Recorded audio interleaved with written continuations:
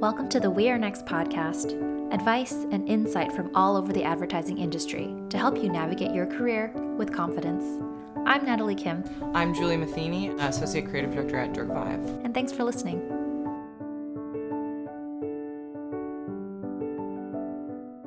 Hi everybody, it's Natalie and welcome to episode 28. I wanted to start today by sharing something that I've been struggling with recently, and that's asking for things I want when it comes to We Are Next. I'll give you an example. I was on a call earlier this week with a friend of mine who owns an agency here in Los Angeles, and I was asking for something so minor. And as I was talking, I could hear myself dancing around it. And after I finally got it out, he totally called me out on it. He's like, why did it take you so long to just ask what you wanted to ask?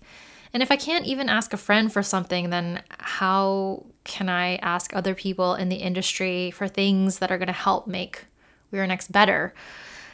It's something I know I need to work on, and while totally uncomfortable, it's actually a little bit refreshing to have something that I feel out of my depth in, and to have something like a new side of me to work on. I worked with our guest, Julie Matheny, back in New York when we were both pretty junior, and now she's an associate creative director at Droga5. She's part of the team behind all the awesome MailChimp work and the amazing New York Times He Said, She Said piece that came out after we recorded this, so there's no mention of it, but it's amazing. Not only was it super fun catching up with her and reminiscing, but she also had really solid advice specifically around starting your career, finding your voice, and learning from every agency you go to, even the ones where you feel like you have a bad experience. Let's get to it. Enjoy. Thanks for coming to our Airbnb in New York City.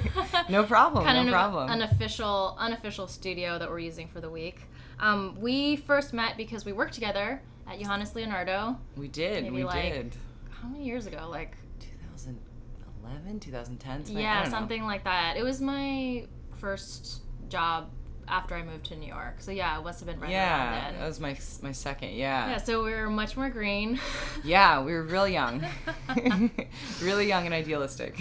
I mean, we can sprinkle like memories from JL throughout, but it's always, whenever I love, not reconnecting, obviously we've stayed in touch, but I love catching up with people that I used to work with, because it's sort of like that you were in the trenches together. Totally. And seeing what you went on to do, it's always really fun. Especially when you meet when you're younger and you're starting out. Yeah. Because you change a lot, but you definitely stay the same in certain ways. So. Yeah, and there's always like remember those ridiculous things we had to do? Yeah.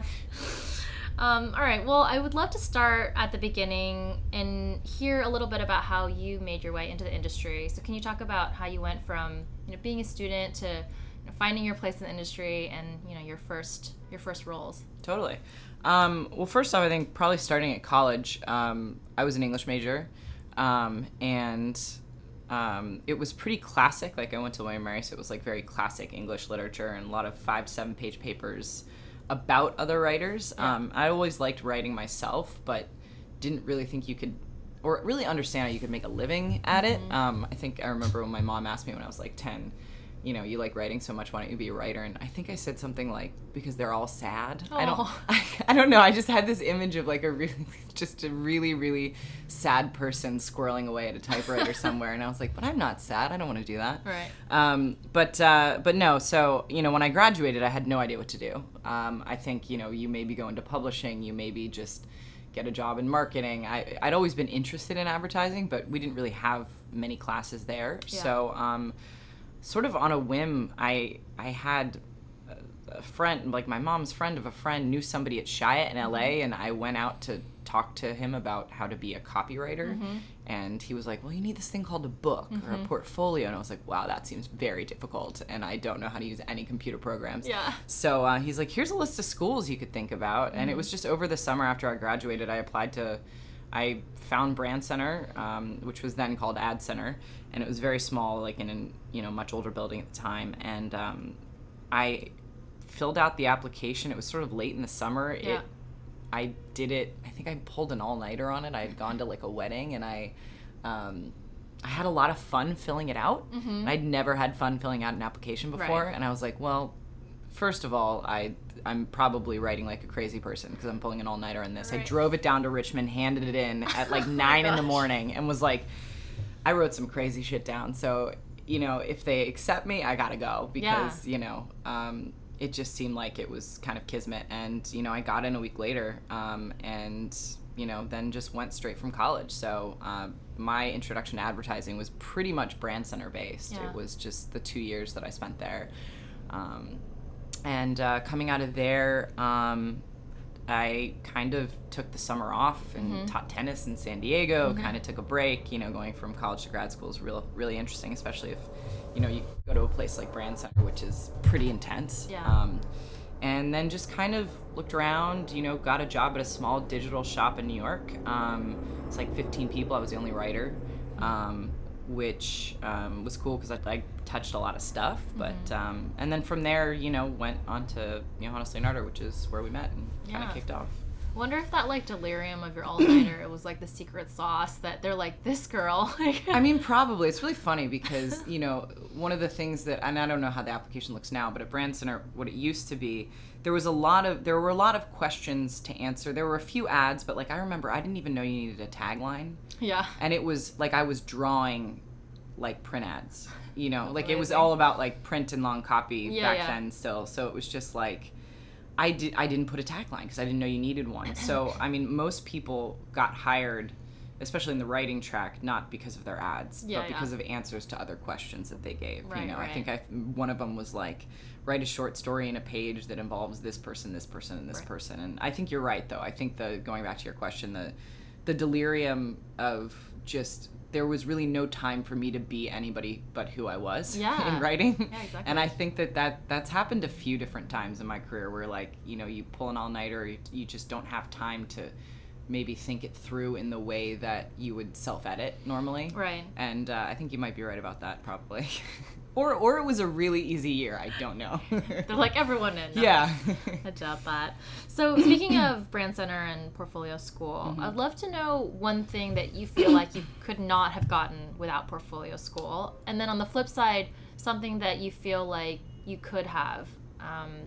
The second part mainly because not everyone has the time or the resources to go to Portfolio School. So yeah, I'd love to hear like on both sides of it. Let's see. I think, first of all, again, coming out of a background that had nothing to do with advertising, I think just understanding how the business works. I think you can get that a lot of places, so you could probably get that in an undergrad degree, different places. I think taste, honestly. I think that, just understanding how to write in short and longer formats.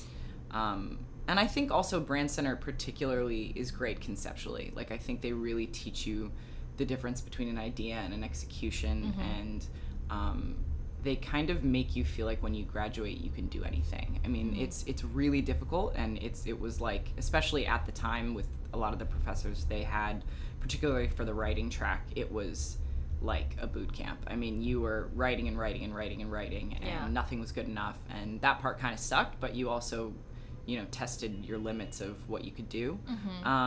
So I think just the training, like honestly learning how to write in a different way. Again, like I said, I was used to, sort of fluffy 5 to 7 page papers with lots of adjectives. Right. Being concise and to the point and developing a voice. I also think the one thing that they did really well there, and I'm sure that they do in other portfolio schools as well, is just teaching you that like your voice is really important, and like being who you are as an individual and just kind of writing in the way that feels natural to you. It seems counterintuitive in advertising because you're meant to be empathetic and take on a lot of different tones, but there's a way to do that where you can infuse a little bit of yourself into what you do. So I think there's that. I think contacts as well. Right. Like it helps a little bit when you're first graduating as a junior because, Brand Centers or, Portfolio Center or, Circus, like they have their alumni networks, and that's good. But I think that the main thing is that now I'm starting to realize, like 8 years out, I'm starting to, all the people that I new from Brand Center and people that have gone there, we all kind of trust each other. And so Right. if I hear, oh, this person's over here, this is a great place to work. Right, we right. keeping that. So that really starts to come to fruition a little bit more when you're a little bit farther down the line. And I would say the last thing probably that it's great just on a very basic level is if you like to write, or you like to, or you're an art director, I mean, just pairing you with either a writer or an art director to put a book together. Like, because I don't know how to use Photoshop. I still don't. I'm terrible at it. It's like, it gives you projects to put in your book. It gives you a resume, essentially. How about thinking back to you first starting out in copywriting? Were there some hurdles that you faced early on, and how did, I guess, you overcome some of the earliest barriers? So many. I know. I guess when we start out, there's like everything is a barrier. Everything's a barrier. I think, it's a mix of a few things. I think that ego, in terms of it's the weird.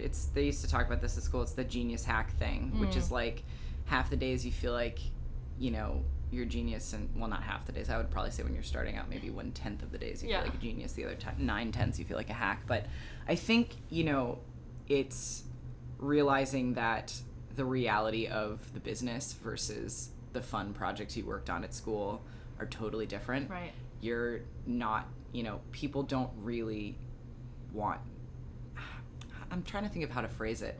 It's the quality of the work that you could do under, lab-like conditions. Right. Very different than out in the real world. And, a lot, you're solving real problems. So I think that's the big thing, is keeping in mind that, like, you are one piece of a giant puzzle. Yeah. And at the end of the day, like, so many people do not give a shit about, this copy or, how creative that is. I think there's that, and I think it's, that's a big struggle. And I think it's also finding mentorship when you're younger. It's really tough to kind of figure out who you want to be and what you want to be. And I think also the first jobs, it's figuring out, do I want to be a little fish in a big pond, a big fish in a small pond? What's going to set me up for my career? There are just so many questions that you have, and you're never sure if you're doing it right. So I think it's always a shock. Yeah, going back to what you said about like projects in school, like spec work versus real work. I think about that all the time, because on one hand, the school briefs are always going to be ones that seem really like big and sexy and fun, because like professors want to give you that experience of thinking big, and there's value in that for sure, especially when you're learning. But a lot of times when you get out of school, especially maybe at first, like the briefs that you're getting might be much smaller, or for a brand that you don't really think is that cool or sexy or anything like that, and plus you have those constraints that an actual client would put on you, whether it be budget or just their own taste and all that stuff. And so I agree. I mean, it's a very different experience. And I think it really probably depends on where you come from. Like the one thing that we learned in ad school is like we would actually get a lot of unsexy brands. Like it was just like they would give us the tiniest little thing, or something, and they really taught us to like embrace the smaller projects. I think that we didn't get a lot of like rebrand Coke, right, which again brings up a memory of us having work on. Do you remember that teens brief? That was fun. The multiple year long thing. We're doing it for 2017. I still remember it. I was like, now it's 2017. Right. It's 7 years ago.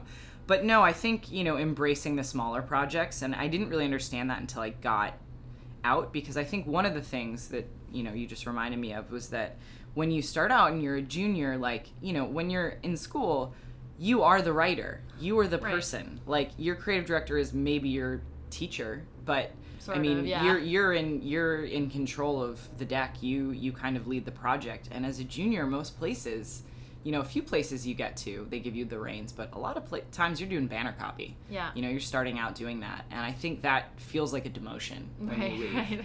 Right. So that's tough.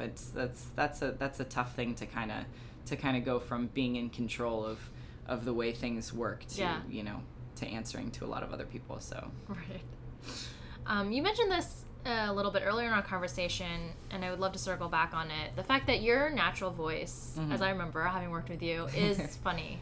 And a specific kind of funny that I think is very specific to you. And I remember, I think before you were saying at one point you were thinking maybe of going into comedy writing, and that was like a potential path.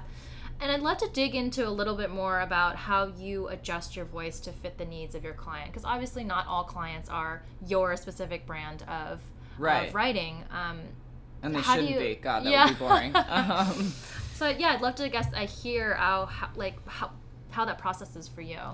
It's still ongoing. I mean, I think it's just, for me, I think all writers probably start out being mimics. I mean, I think it's like you kind of, whatever you like to watch or read, you're like, oh man, I want to do that. So early days for me, it was like, I watched a ton of 30 Rock, I watched a ton of British comedy, and I just tried to write like those people, and it's tough adjusting. Like, there's sort of two theories about it. It's the sort of like, if you're thinking about it, and we're talking about art now, which is this is advertising, so please don't in any way think that I'm comparing what these people do to what we do, because we're in a business and we sell stuff. So we just like to get away with doing fun stuff occasionally. But there's sort of like the Woody Allen, like Spike Lee thing, which is like, you are who you are. Every movie that you do is going to feel like you. Right.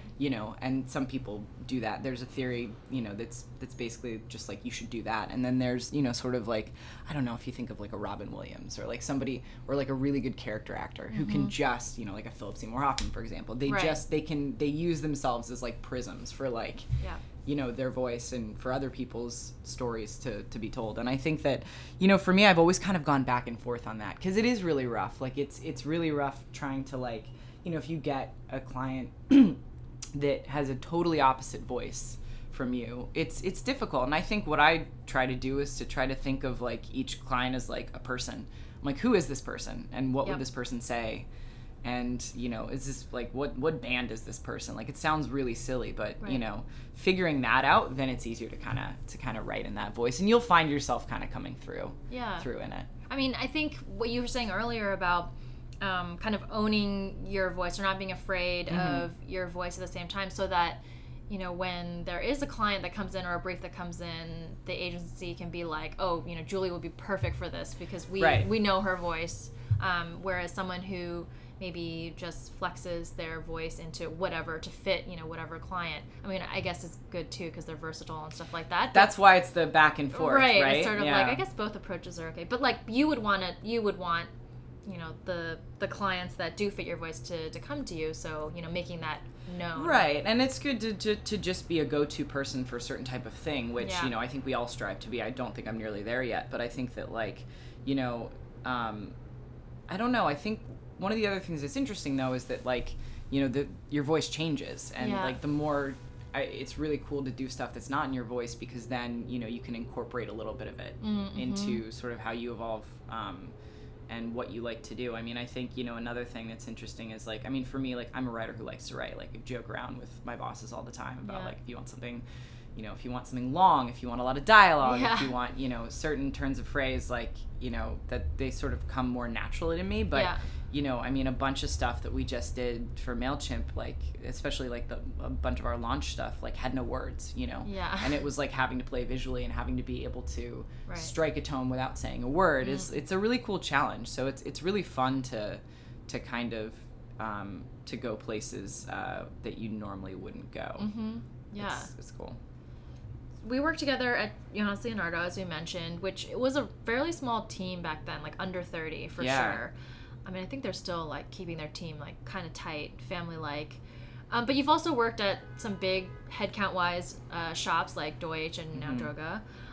What do you think are some of the pros and cons of working in small versus large agencies? And of course, this is like your perspective. Everyone has their own opinions on this. Yeah, it's interesting. I think I've worked at every size. Like, I mean, and even Venables was like 150 people. So it's sort of like in the middle. It really, I think it's also like, it really depends on what point you are at in your career too, and like what clients you're on. I mean, I think there are big agencies that can feel pretty small.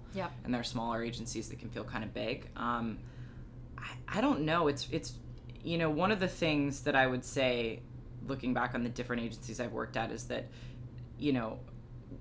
it's not so much about size, it's about just the type of people you're around. And I think that you can learn something from every agency, even the bad ones, or the ones that you have, I should say, bad experiences at. Right. Whether it's, I've been places where, it's been like, I felt like the creative wasn't great and, was super frustrated with it and didn't really trust a lot of the people around me. But, there was one guy on the team that could sell the shit out of anything. And like, okay, so my goal now is to like learn how to sell work better, you know, and it's sort of the lessons that you want to learn are never the ones that you always get in the right order, if that makes any sense.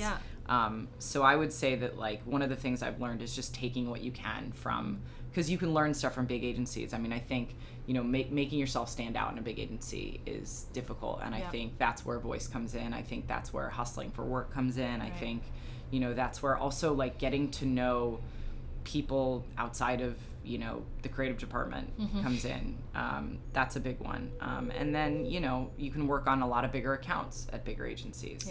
So that's an opportunity to do that there. And smaller shops, I think it's different. You get to touch a lot more. You get to be on the ground floor of a lot more, but there are definitely cons to that as well. So I think it depends the type of personality you are. If you tend to be a self-starter, if you tend to get lost, Yeah.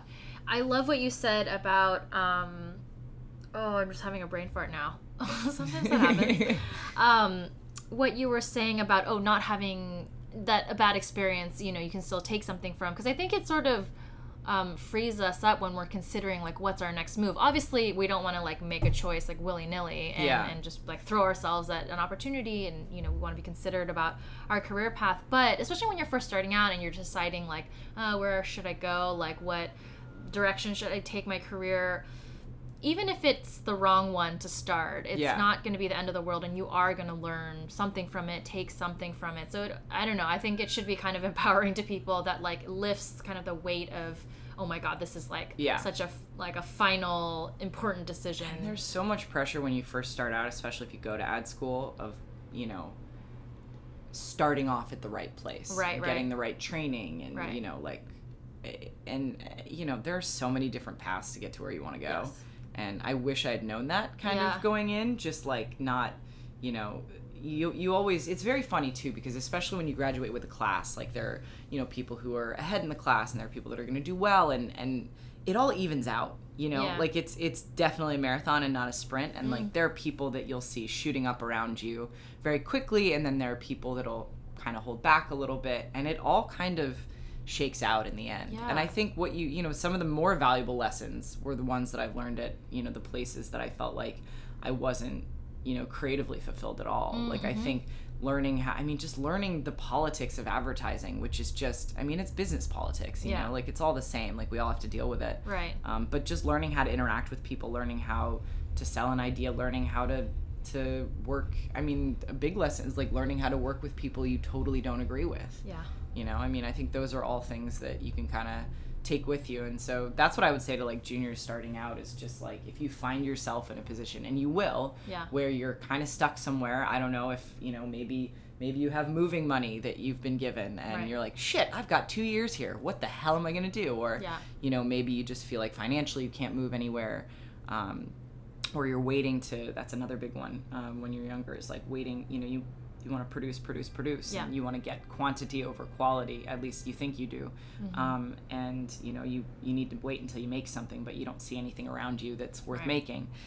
Just adjust and figure out another goal.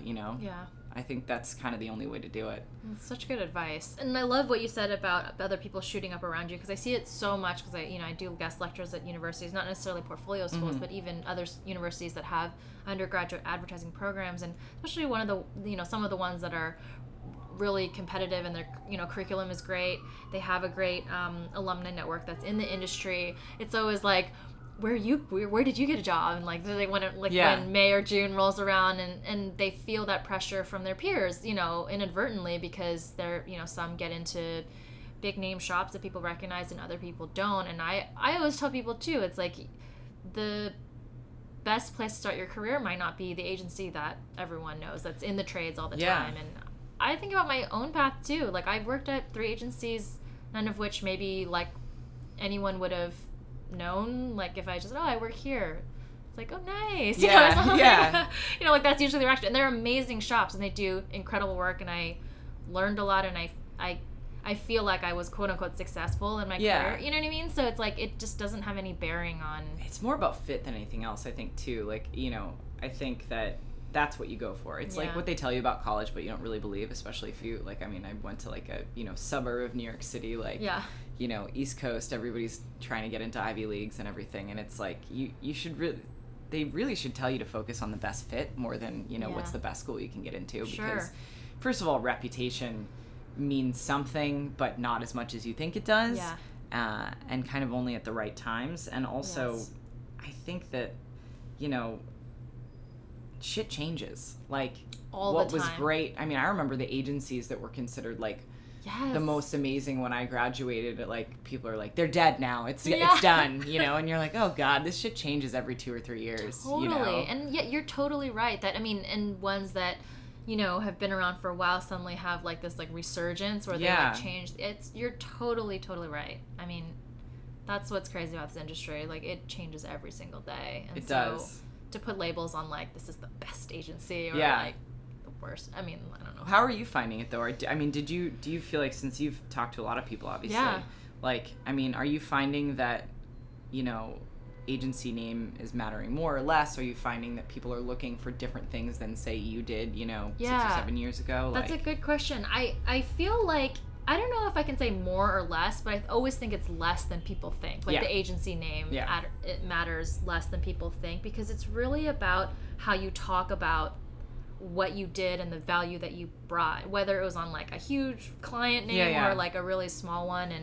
And if you could, like, to your point earlier, like, if you can talk about the things you learned in an environment that is less than ideal or, is just smaller or more obscure, I think that's what people really value. I mean, there will always be certain shops at any given time where if you see it on a resume, it's sort of like, it's a good sign, right? But it's not the deciding factor, like, this person versus this other person. You know what I mean? Totally. And I mean, I feel like, to me, what I've realized that matters the most is just that, honestly, like, the people around you. Yeah. Do you trust the people around you? I think trust is kind of huge as a creative, because if you trust the people around you, then you will take risks and do better work, because you know that, well, this might not be my cup of tea and I would not go this way, but these 3 people that I really respect and think they're great think this is the way to go. So, I mean, at worst case scenario, it won't be bad, and that's how you find yourself, doing shit you haven't done before. And I think that's what I think you tend to be a much more locked off and a much more afraid creative when you feel like you have to be the person to push the work. And if you feel like the people around you you don't trust. So I think that whether that's, it could be what is normally known as a mediocre agency or a shit agency, right? And yet you're in a group where you have a boss or a creative director that you're just like, this person knows what they're doing and I want to learn from this person. Like, you just need to be around people that you trust and people that also see something in you and, like, can help you. And then you can, I think that's kind of all you need. It's just the people around you. And I think that matters with, with clients. I think that matters with just in life, like friendships and stuff like that. It's just like, be around people that are, it's funny when they use the phrase like-minded, because in some ways that's good. You want to have some sort of, like, maybe you have the same taste. Sure. But, it's good to surround yourself with people that are totally different too. Yeah. Maybe the takeaway is, like, looking farther beneath the name at, like, more specific things, like the people, like the culture, like the type of work that they do, before really making your decision. Both ways, like, for, like, an agency no one's heard of, but also for the big name ones. You've been working on MailChimp. You mentioned that before, putting out such amazing, award-winning, and press-worthy work. And every time something launches, I see you mention your MailChimp client on social. And clearly you have a really great relationship with them. I mean, to, like, post a picture with your clients and be celebrating and stuff like that. I'd love to know from you what you feel like the keys are to really building a client relationship like that. Well, first of all, thank you. And our team, first of all, I think starting with our team, like, internally, like, I think that, you know, a lot of people like to, and I have absolutely been guilty of this as well, it's easy to demonize certain clients that you work on, and to sort of, you know, even as an agency, like to say like, well, we wanted to do good work, but they didn't, or, you know, it's so easy to do that. And it's like, it really is like, it's the apple that's the easiest to pick. Yeah. But, you know, I think it really starts with like, do you have internally like a group of people that, you know, are good at communicating with clients, and that will say yes to good projects, and that will see opportunity where, you know, normally it might look like a small one-off thing. And I think, you know, I think I learned a lot about, you know, starting to build client relationships by a lot of the people around me, you know, a lot of my team, the higher ups, you know, at Droga too, and also in previous jobs, you know, learning how to kind of make sure that everybody realizes you actually are on the same team. Everybody likes to say that, like, oh, we're all in this together. Right. But it's recognizing you're on the same team, but you do have different goals. And I think that, you know, not having empathy for, you know, what a client wants to get done and their goals and objectives, like, it's really easy as a creative to just be like, man, we just want to do good work. Like, because really that's what matters in your book, you know, like it does. And solving business problems, that's great. But, you know, you want to do stuff that gets your rocks off and that's really fun to do. Right. And, you know, clients want to grow their business. And that doesn't mean that it's sort of the same thing. It's acknowledging, like, that doesn't mean that they don't want to do cool creative work. Yeah. And that doesn't mean, you know, on the same token that we don't want to solve business problems. You know, everybody wants to do all of that. It's just the priorities are a little bit shifted. So I think one of the big things is, you know, if you have clients that, you know, you are lucky enough, like, you know, we have with MailChimp, that have really great taste and that push us to do really cool things, and they can truly be partners with you in that, then working together as much as possible. Like, I think bringing them in at early stages of ideas, I mean, it was super unorthodox, and it still is the way that we work with MailChimp. Like, we're pretty, you know, we talk a lot in early stages about stuff, and you know, they're really involved, and we want their opinion. We welcome their opinion. I hope they would feel the same about us. But I mean, you know, I think they have really great taste, and they're decent people who trust the people around them. I think, again, it's that trust keeps coming up again, and it's just, it's trust and respect. And, you know, they trust that, hopefully, that, you know, we bring something to the table, and, you know, we trust that they are a great company that likes to do great work. And so yeah, I mean, it's been really fun. They're a really, really great group of people. I mean, I feel like you've probably gotten to know them more on a personal level, having, you know, traveled with them for shoots and, like, you know, celebrating awards and stuff like that. And I remember back to when I was first starting out, and, you know, you have a little bit of client interaction when you're a junior, and increasingly more as you go through your career. And one thing that I always found difficult for me was that aspect of, you know, oh, we're taking the clients to dinner and we're all going to sit around and you know, you have to, like, kind of, like, not entertain, but you're just, like, you know, totally just, like, carry on a conversation, and you want to, like, come off as smart but not too stiff. I always found that, at least at the beginning, like, very difficult to navigate. It still is. Like, it's one of those things where, you know, it's funny, especially, like, I remember just starting out my first agency, just when you're first invited to a client dinner, and you're like, do I talk a lot? Do I talk a little bit? I want them to get to know me, but I don't want to be the person that's, like, talking all night long. And I'm a talker, so, like, that's just, you know, it's just kind of who I am. I will talk to anyone and everyone. But, you know, I think it is kind of stressful. And I think the more, you know, I guess from what I've seen, because I can't really see myself in those situations, actually. I think from what I've seen is it's just, again, being respectful and being yourself. Like, I think, you know, yes, you're representing the agency. Yes, you know, this is sort of, it's always an honor, especially in the beginning when you're tasked with doing that, and when you're among the people at the table, getting to comp a nice dinner at a steakhouse somewhere. Right. But yeah, I mean, I think that it's trying to remember what your original question was. I guess I'm just always in awe of, especially, like, people in account management, the ones who are so good at it. It's just, like, very natural to them to, like, become almost like seemingly their BFFs, like at least for the dinner. Right. It is sort of like, it's sort of a false setup at the beginning too. Right. And you hope it turns into a real thing, you know, you hope like now, you know, because, you know, I think also the MailChimp thing, because it's a really small team. Yeah. And we've shot abroad a lot, and we've, you know, traveled a lot. I think that we've had sort of the same group of clients kind of rotating in the same sort of creatives on it. You know, you do get to a point where hopefully it's not false, and you know, you have similar experiences. I mean, you know, we've been to London, Prague, Paris, Jamaica together. Yeah. So it's like it's a wide swath of memories. But at yeah, a certain it's point, tough. like the walls probably do come down a bit. It's just like getting there in the right way, because you don't want to like the first dinner like be like revealing all these things. Yeah. No, it's true. I used to get really nervous about that. Yeah. Right. Yeah, it's funny. So your title now is Associate Creative Director. And I wanted to hear from you whether that title and the responsibilities that come with it posed any sort of new challenges as you, you know, stepped into it.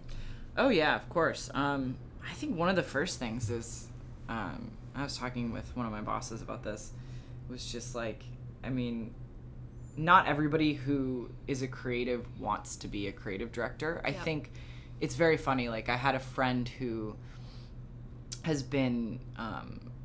who works at an amazing shop, and she's been offered a creative director title like 3 different times on great accounts, and she doesn't want it. Yeah. And we were all like, "You're crazy! Like, what are you doing? Like, this is awesome! Like, why wouldn't you want to do that?"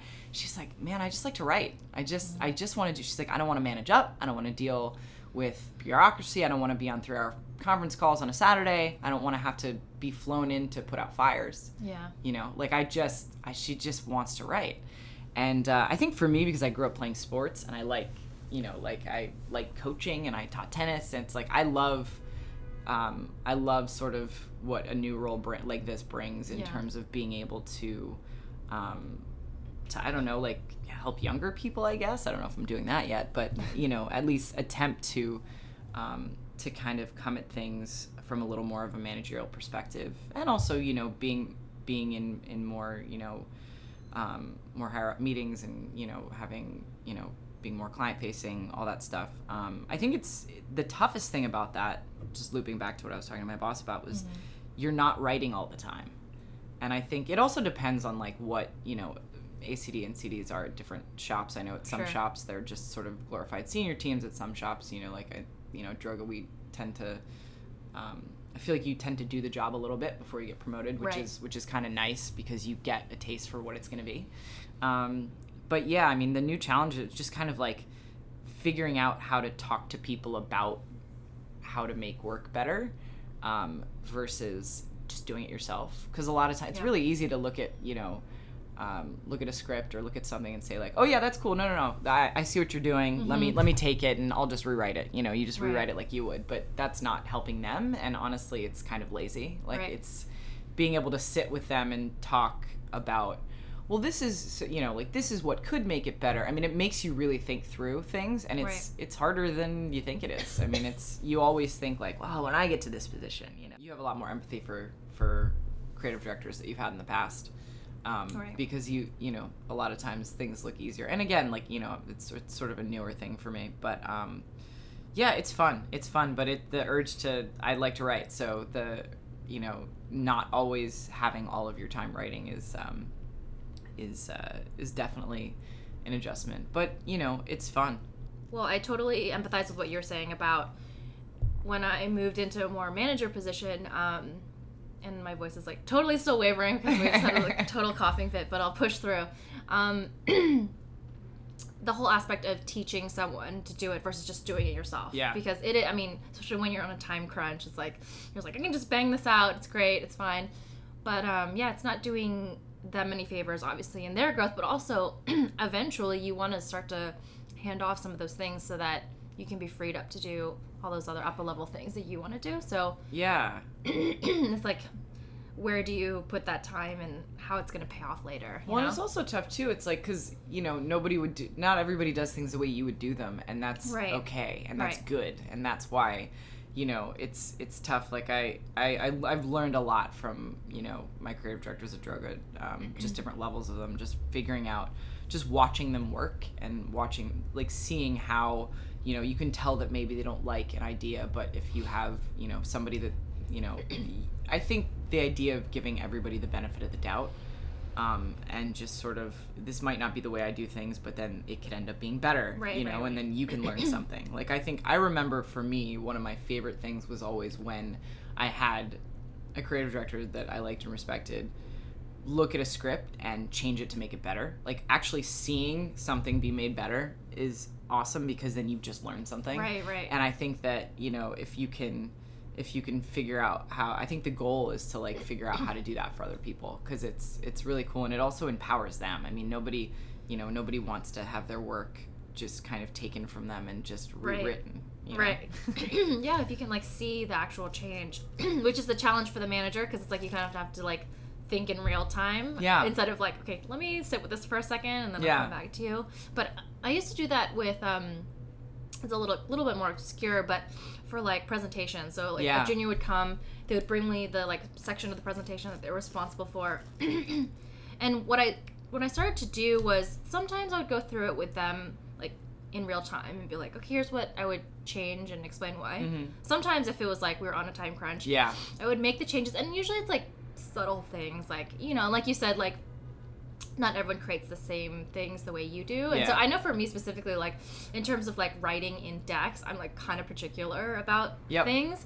But so even if I would, like, made some, like, minor changes, I would try to schedule time after the presentation and be like, that's actually let me walk through. That's a really good point. I feel like I should do that, because there are times where, like, you know, you can't sit for an hour. Yeah, you're just like, let's just go. You know, if maybe it's on you. You know, maybe you're not doing a good enough job in the time that you have to communicate what you want, and, you know, you got 10 minutes to get it in a deck. It's like, just give me the script. I'll just, you know. But I think that's a really good thing that I hadn't thought about, is taking time afterwards to actually talk through and say, this is why we did this, and it's no reflection on you. It's probably a reflection on me. We didn't have time. Blah blah blah. Yeah, so just so they have, like, an understanding. Yeah, that's a really good thing. What the changes were. Make those learning moments. All right, let's finish up with the best piece of advice that you've ever been given. I was thinking about this. It's always a two-parter. I think best piece of advice I've ever been given. One of them is pretty practical. When you are getting interviewed, or when you're looking to take a job, I would say try to find out.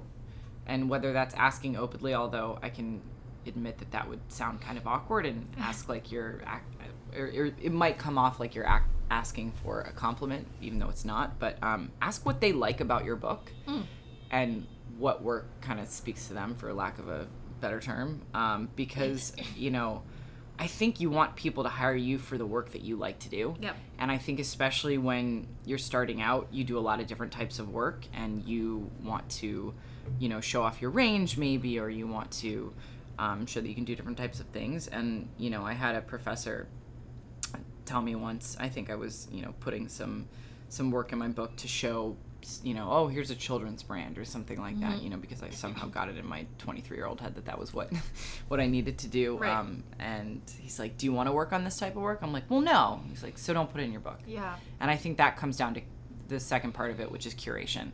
I think if you don't like something that you've made, don't put it in your book. Right. Unless you're freelancing. I would say freelancing... Different story. It's a different story, because I think people will hire you a lot more for, you know, different levels of experience. Sure.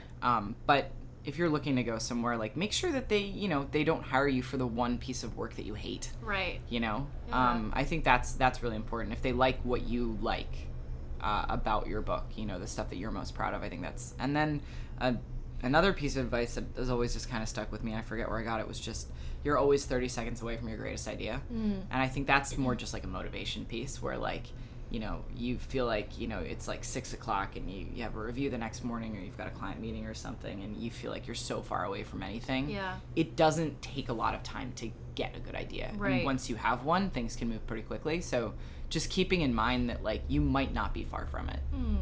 Yeah. Oh, I love that. Yeah. I mean, the first point that you made reminded me of something that someone else at JL that we used to work with, Alex Romans, told me once, because I had emailed him about something, about, advice for students, and his quote was something about, like, that you're putting your book and career in this agency's hands. Mm-hmm. So, yeah, like, the reaction to your work is going to be so important, like, in that interview process, and that's why you need to put so much of yourself into it, because people want to hire a person. They don't want to hire someone who knows how to, write a zippy headline or use Photoshop. Like, the more you can put your outside work in your book, the more you can, if you write short stories, if you're a writer, put that in there. Like, put everything you want people to kind of want to get to know you or meet you from your book. So I think that's a pretty big one. Oh, yeah. And your second piece of advice around, 30 seconds to your, best work or greatest idea, it's perfect for those scenarios that you were talking about where everything feels hopeless. Take a second away. It does. And that's the final thing I'd say is just, like, I was talking to somebody yesterday who was asking about, I guess he was stuck writing in one voice. Yep. And he's like, how do you, like, switch around? Kind of what you were asking about before. And I think my main thing is just, like, when you're a junior, you're just it's output. Yeah. Like, you're so concerned with being prolific that you don't input enough. Go see a movie, go take a walk, go watch something you like. Like, you can't, that might be the smartest thing you can do if you're kind of stuck on a problem. I love that. Best place to end.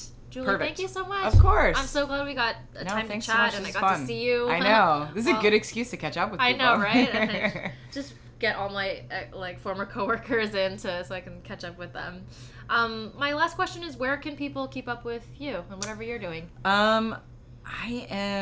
I'm not really on Twitter. Okay. I think I probably posted something back in 2012. I would not direct you to it. And my website isn't really updated either, actually. But I don't know. I mean, people can, you can find me on Instagram.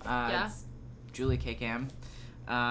It's probably lots of photos of my friends' kids and of good food, maybe. Nice. But yeah, that's about it. All right. Well, thank you again so much. No, of course. Thank you.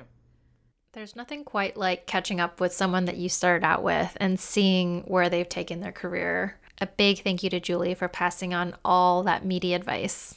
I mentioned this in the last weekly, but if you haven't seen it yet, we released our 2018 reader survey results in a Medium article, and it was so amazing to see the responses that came back. It helped me understand who is out there reading and listening, but also what they're looking for as they start their careers and how they use and view Where Next as a resource. So thank you so much to everyone who responded. I hope you enjoy the results as much as I enjoyed going through them. Advice is so much better shared. Leave us a review on iTunes or share the podcast with a friend. And while you're at it, sign up for our weekly email. It's a small dose of advice and insight delivered Mondays. I hope you have an amazing rest of your week and that you're able to wade into the things that make you uncomfortable instead of shying away from them. I'm Natalie, and until next time, you got this.